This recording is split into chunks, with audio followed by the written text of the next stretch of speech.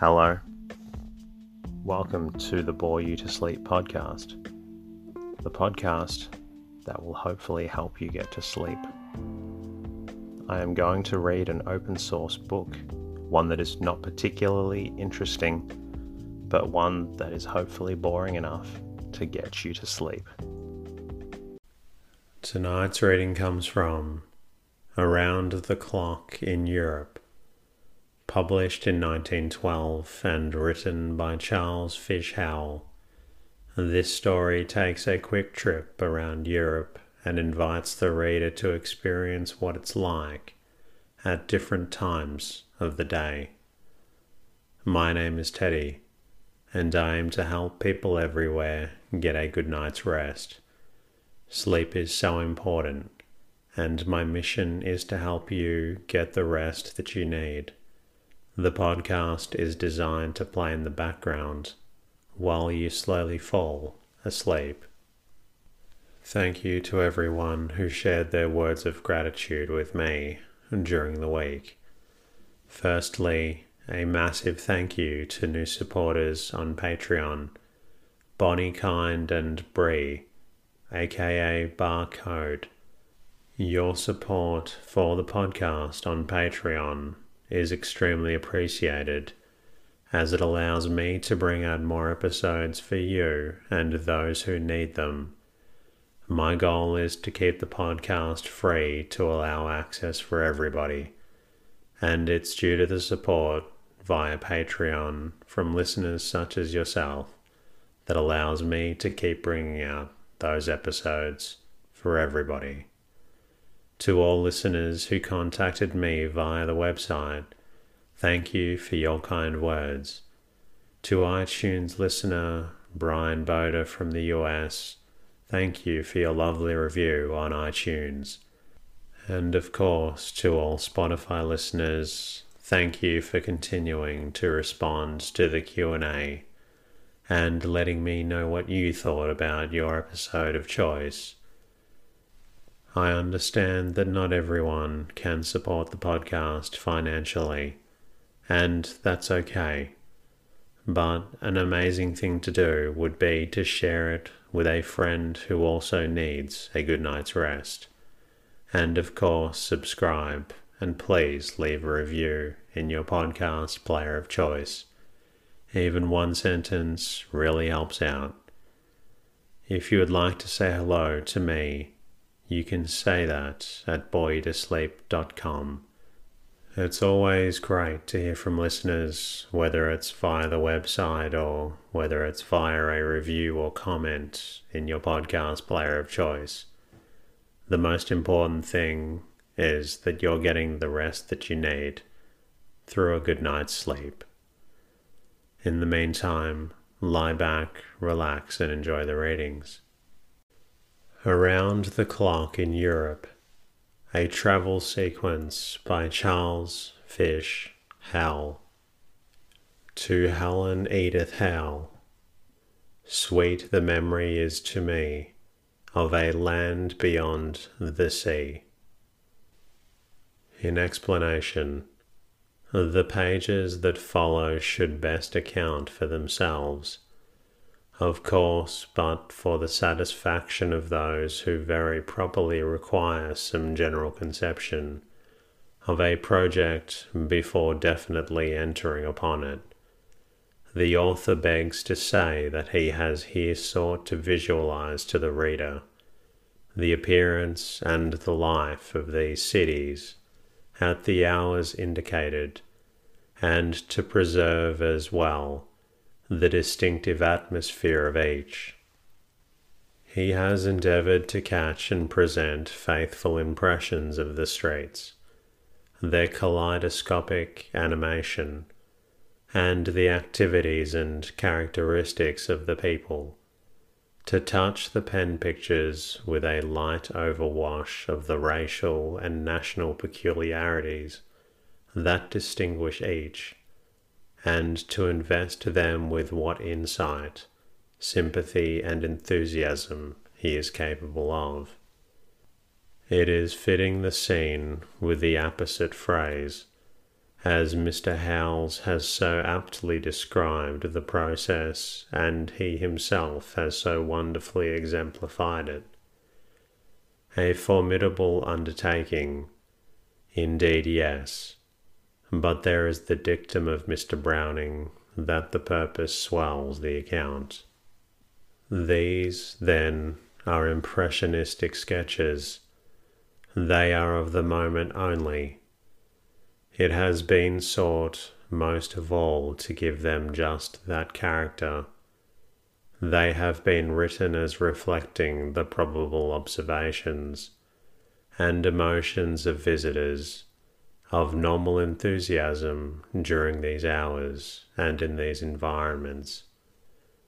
Under such conditions, it is well to remember, every active mind has its sudden, drifting excursions afield. Something in the visible, present surroundings whimsically invokes the subtle genii of memory and imagination, and one is whisked off in a breath, and without rhyme or reason, to the most ultimate and alluring isles of thought. These swift and scarcely accountable flights are the common experience of all travellers, and the author has felt it to be a part of his task to take proper cognizance of them. Travel is generally conceded to be one of the most informing and diverting of engagements, and to gain in both particulars in proportion to the favourableness of the conditions under which it is prosecuted. It is, therefore, a satisfaction to be in position to afford readers advantages scarcely obtainable elsewhere. Discarding conventions of time and space, the author undertakes to give them 12 consecutive happy hours in Europe, once around the clock, always endeavouring to secure the most favourable union of hour and place. And though there may be dissent from his judgment concerning the superiority of this combination or that, there can hardly be two opinions as to the perfection of the transportation facilities. The latter eliminate time and space, and convey the reader from city to city, and from point to point, with no discomfort or inconvenience whatever, and without the loss of so much as a tick of the watch.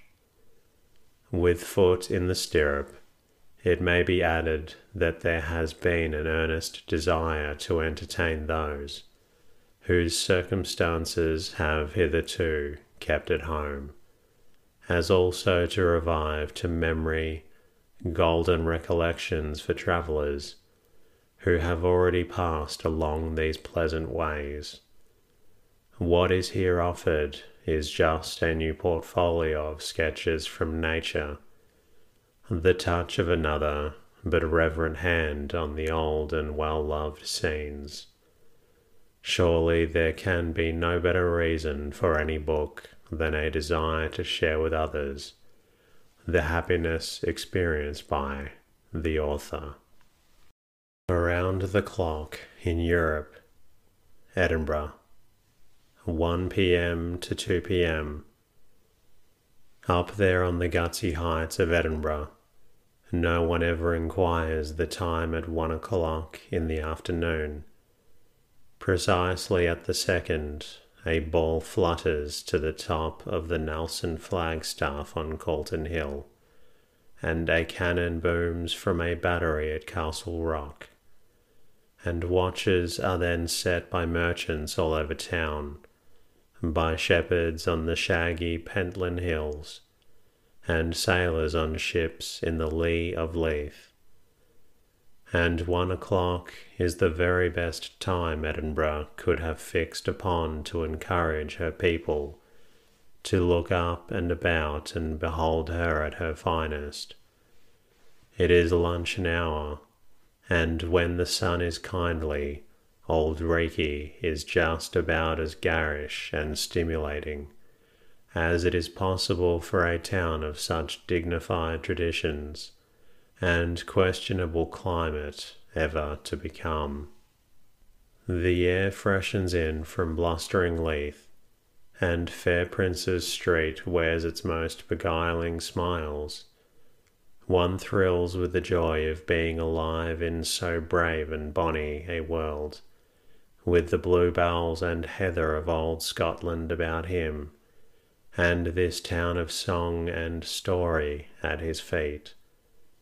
He gazes at the cheerful crowds moving leisurely along the valley gardens, elegant with statues and flowered lawns, or across at the frowsy heads in rickety garret windows, away up among the palsied gables of ancient High Street, and he knows that over there is the Canongate of stern tradition, and the storied St. Giles and black Holyrood, and beyond them he sees the Salisbury Crags, a gaunt palisade halfway up to lofty Arthur's Seat.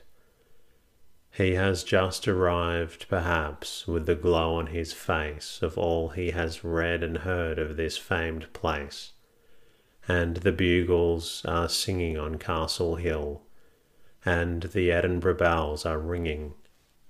There is little opportunity for preliminary impressions while arriving. The train darts up a valley before you have finished with the suburban cottages of the labouring men, and with an ultimate shriek of relief abruptly dives into its cave, as it were, and deposits you unceremoniously into the esplanaded Waverley Station, with flowered walks above and a market just at hand. The wise traveller gathers up his luggage and fares eagerly forth to Prince's Street, as a matter of course. There, on the way to his hotel, he finds a good part of Edinburgh idling pleasantly after luncheon, for Prince's Street is the dear delight of the loiterer, be he old or young, Robin or Jean. He is studied as he passes through the crowds, curiously, smilingly, critically, tolerantly. His clothing may excite disapproval, his baggage amusement, and his intentions speculation. Curiosity takes the air at noon. Arrived in a moment at a Prince's Street hotel and duly registered, he is handed a curious disc of white cardboard, the size of an after-dinner coffee cup's top, upon which is blazoned the number of the room to which he has just been assigned, preceded by a chambermaid gowned in black and aproned in white, and followed by a porter with his traps.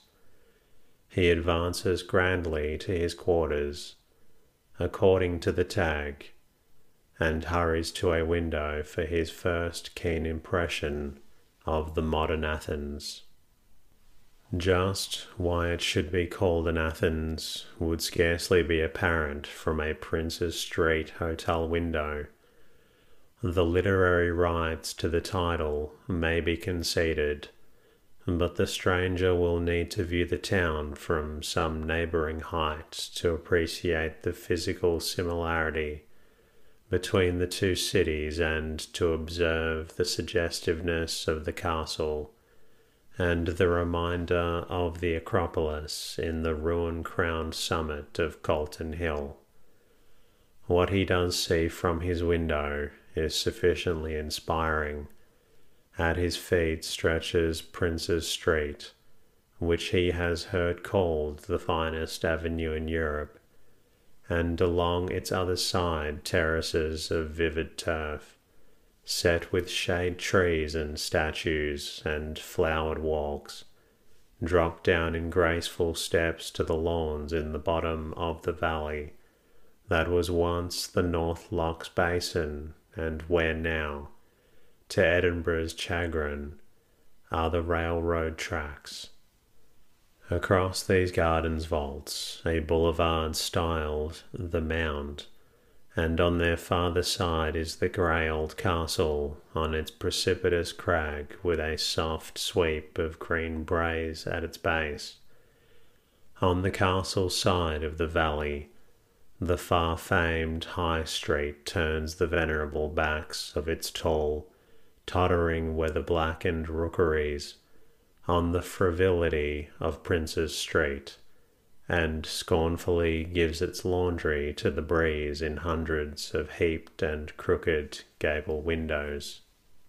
Centuries before any of us were born, those fantastic and whimsical family nests were lined up as we see them today.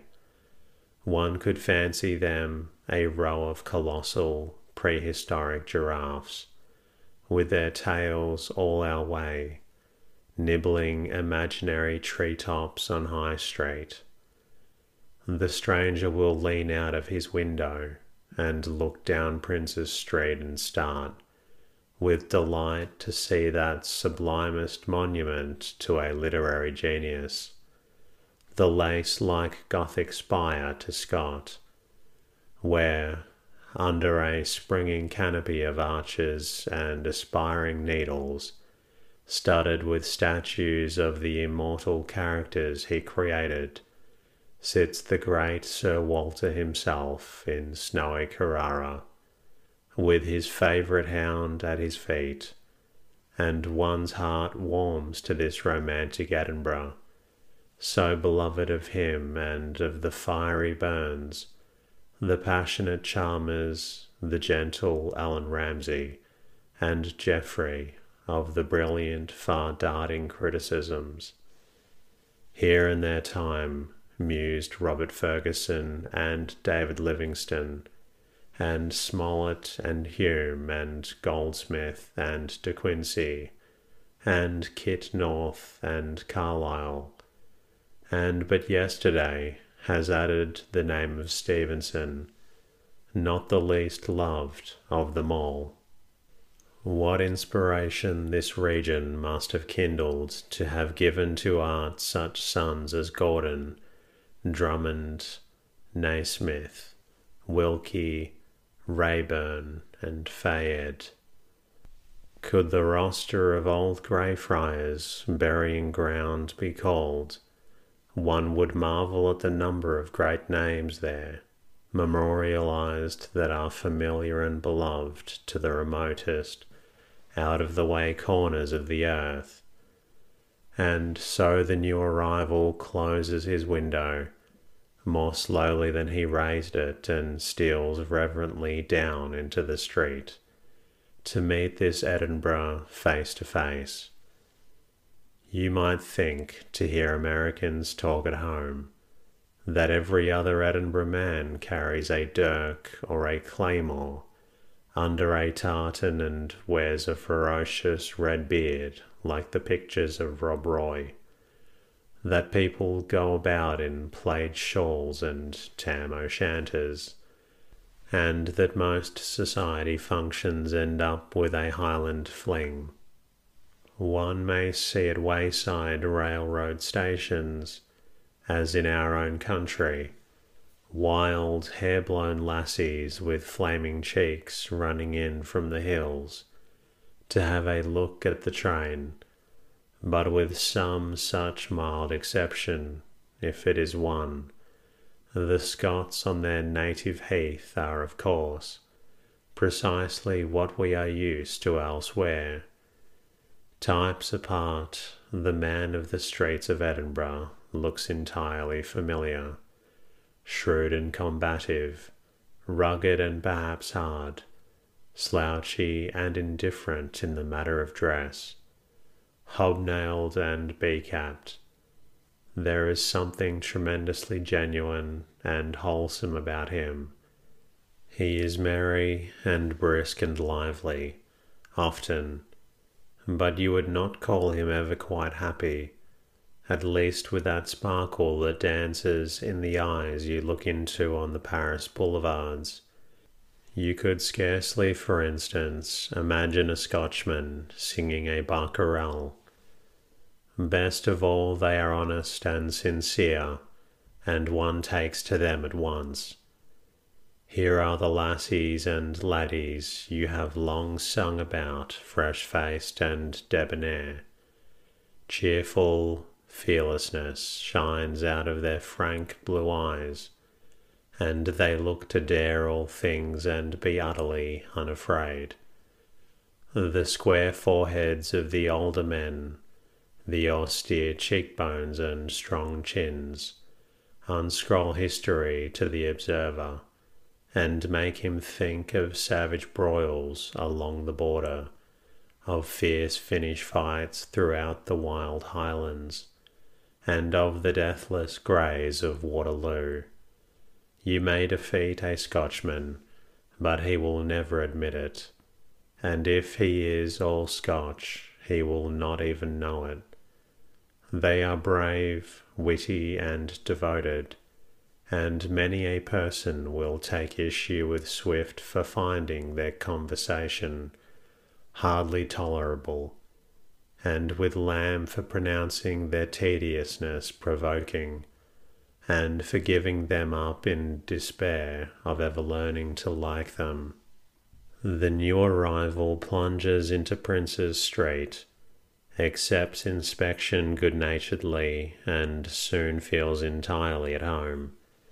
He may even find the day bright and cheerful, in spite of apprehension over the dictum of Stevenson, that this climate is the vilest under heaven. The street is quite unusual, one side a terraced valley, and other a splendid line of shops, clubs and hotels, with happy awnings. A throng of vehicles bustles up and down, motor buses, double-decker trolley cars, taxi cabs, hired Victorias, two-wheeled carts, brewery wagons, station lorries, tourists with drivers in scarlet liveries, private carriages and bicycles. The stream of people on either pavement is of the holiday cheeriness that comes with a luncheon recess, from office and shop, though here and there one may occasionally discover some sour-looking female in bombazine that recalls R.L.'s Mrs. McRankin, and who appears as ready as she to inquire whether we attend to our religion. The restaurants are plying a brisk trade, contenting their tarrying guests, speeding the parting and hailing the coming. Whole coveys of pretty shop girls with brilliant cheeks, wholesome and vivacious, come chattering and laughing out of tea and luncheon rooms, and flutter back to work with frequent enthusiastic stops before alluring windows. Workmen in tweed caps and clerks in straw hats pass by, to or from their occupations, and always with lingering looks towards the Prince's Street gardens, so that one can accurately guess whether they are coming from or going to office, by applying the reliable Shakespearean formula. Love goes to love as schoolboys from their books, and love from love to school with heavy looks. The air is rhythmic with the up and down slur of this speech of a and na. Curious faces flash past. Threadbare lawyers argue pompously as they saunter back arm in arm toward Parliament Close, and the ruddy-cheeked girls, by contrast, seem so distracting that a foreigner rages at the sentiment that kissing is out of season when the gorse is out of bloom. Occasionally, even at so early an hour, there is evidence of the passion for drink. Willie Brood a Pecco Mort flashes to mind, and one fancies the unsteady ones are trying to hum. When night comes on, sober men in the streets have reason to frown censoriously, and if it be a Saturday night, they may even feel lonesome. A passing regiment is a welcome interruption and a brave spectacle. It is always hailed with shouts and joy. All Edinburgh turns in its bed Sunday mornings at 9 to see the Black Watch come out of the castle for church parade at St. Giles. Nothing stirs Prince's Street on any weekday like a military display. It is a thrilling moment to a stranger, perhaps when he has his first glimpse of a young Tommy Atkins, and he stops stock still to take in the bright scarlet, Tailey's jacket and the tight trousers, the pillbox perilously cocked over an ear, and the inevitable swagger cane with which he slaps his leg as he braves it along. But what is that to the passing of a company of Highlanders? Along they come, kilts and plaids, sporrans swinging, claymores rattling, and jolly Glengarry bonnets poised rakishly to the falling point.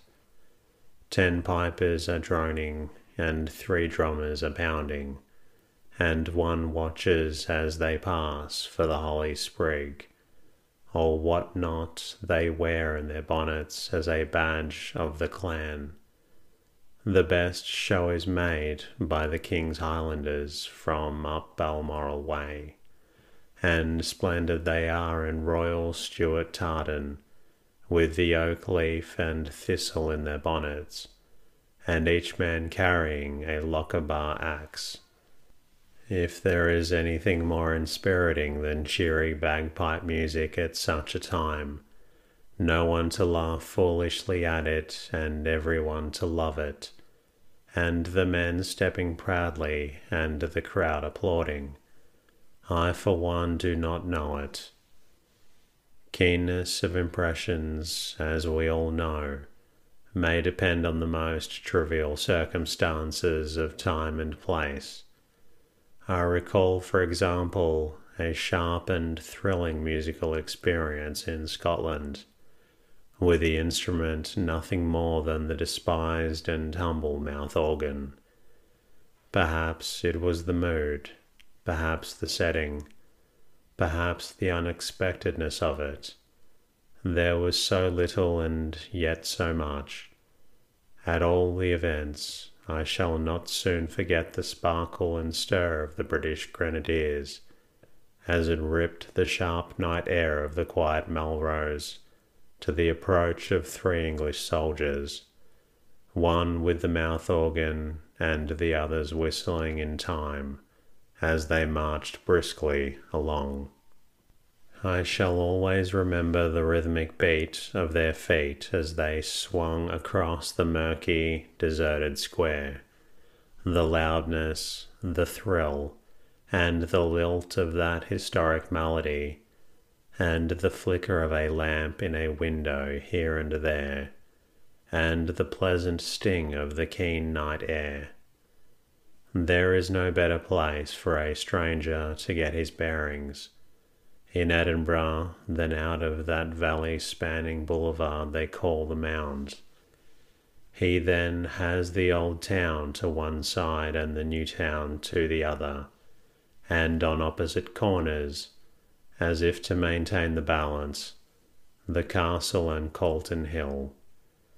He also takes note of the several bridges that clamp the town together, as it were, and he may look down into the gardens before him and watch the children playing as far as the promenade-covered Waverley Station, or he may turn and look the other way and see quite as many more, all the way along the pleasant green to the old battle-scarred west kirk of St. Cuthbert's, where De Quincey lies in his quiet grave.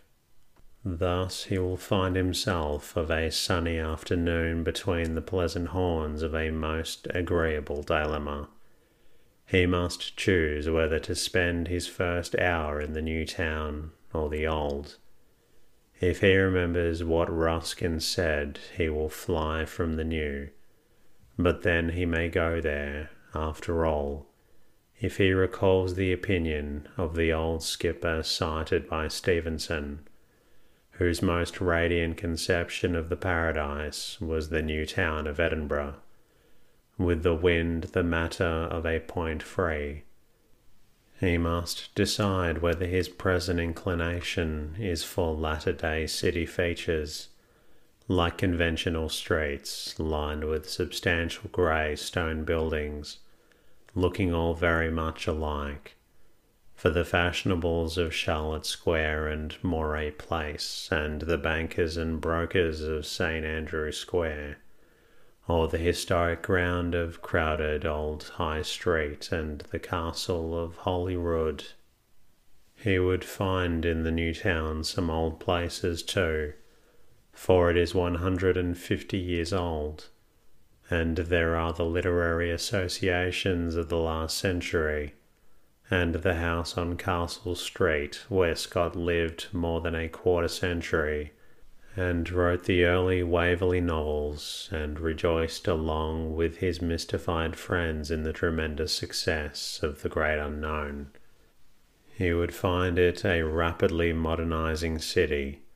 No longer may the children salute the lamp-lighter on his nightly rounds with leery light and lamps, but he would find the most interesting things there, the oldest things, and they all in the Antiquarian Museum, and what a show! John Knox's pulpit, the banners of the Conventeurs, the Thumbkins, and that aided confession, and the guillotine maiden that rewarded it, the pistols Robert Burns used as an exciseman, and the sea chest and coconut cup of Alexander Selkirk, the real Robinson Crusoe, and there too is Bonnie Prince's Charlie's blue ribbon of the garter and the ring Flora MacDonald gave him when they parted. If historic paraphernalia is alluring, however, the scenes of its associations are much more so, and our friend would doubtless hesitate no longer, but turn to the old town and trudge up the steep way to the castle. You take the high road and I'll take the low road, and I'll get to Scotland before ye. And if the song had kept to geography, it would probably have added, and we'll meet at the bonny castle o' Auld Reekie. Such, at least, has been a Scotch custom for 1300 years, and with every reason, through the long and cruel centuries, it has gathered to its flinty grey bosom memories of every possible phase of national mutation, desperate of glorious, gloomy, or gay. One approaches it with awe, so long has it gripped the summit of that impregnable rock, 1,000 feet sheer of 3 on its sides, that it has blended into the life and colour of its foundations, like a huge chameleon, until one could scarcely say where rock leaves off and castle begins. A stern and pitiless object, tolerating only here and there a grassy crevice at its base, and a clinging tree or two. In the great historic mile of High Street, lifting gradually from Holyrood to this rugged elevation, one feels the illusion of an enormous scornful finger, extended dramatically westward toward the traditional rival Glasgow. There is no need to see Highland regiments drilling on its broad esplanade, or to enter its sally port or penetrate the dungeons in its rocky depths, to have confidence that the royal regalia of the honours of Scotland are safe enough here, on the red cushions in their iron cage. One enters, and there settles upon him a feeling of sharing in every grim tradition since the doughty days when good King Robert rang. It is not a visit, it is an initiation. Quite worthy of this savage stronghold is the inspiring outlook from its parapets over hills and rivers and storied glens. One turns impatiently from Mons Meg, which may have been a big gun in some past days of little ones, to gaze afar over the Carse of Stirling and the trailing silver links of the Forth to where the snow shines in the clefts of Ben Ledi, or out over the Pentland Hills where the sweet singers awaited the judgment.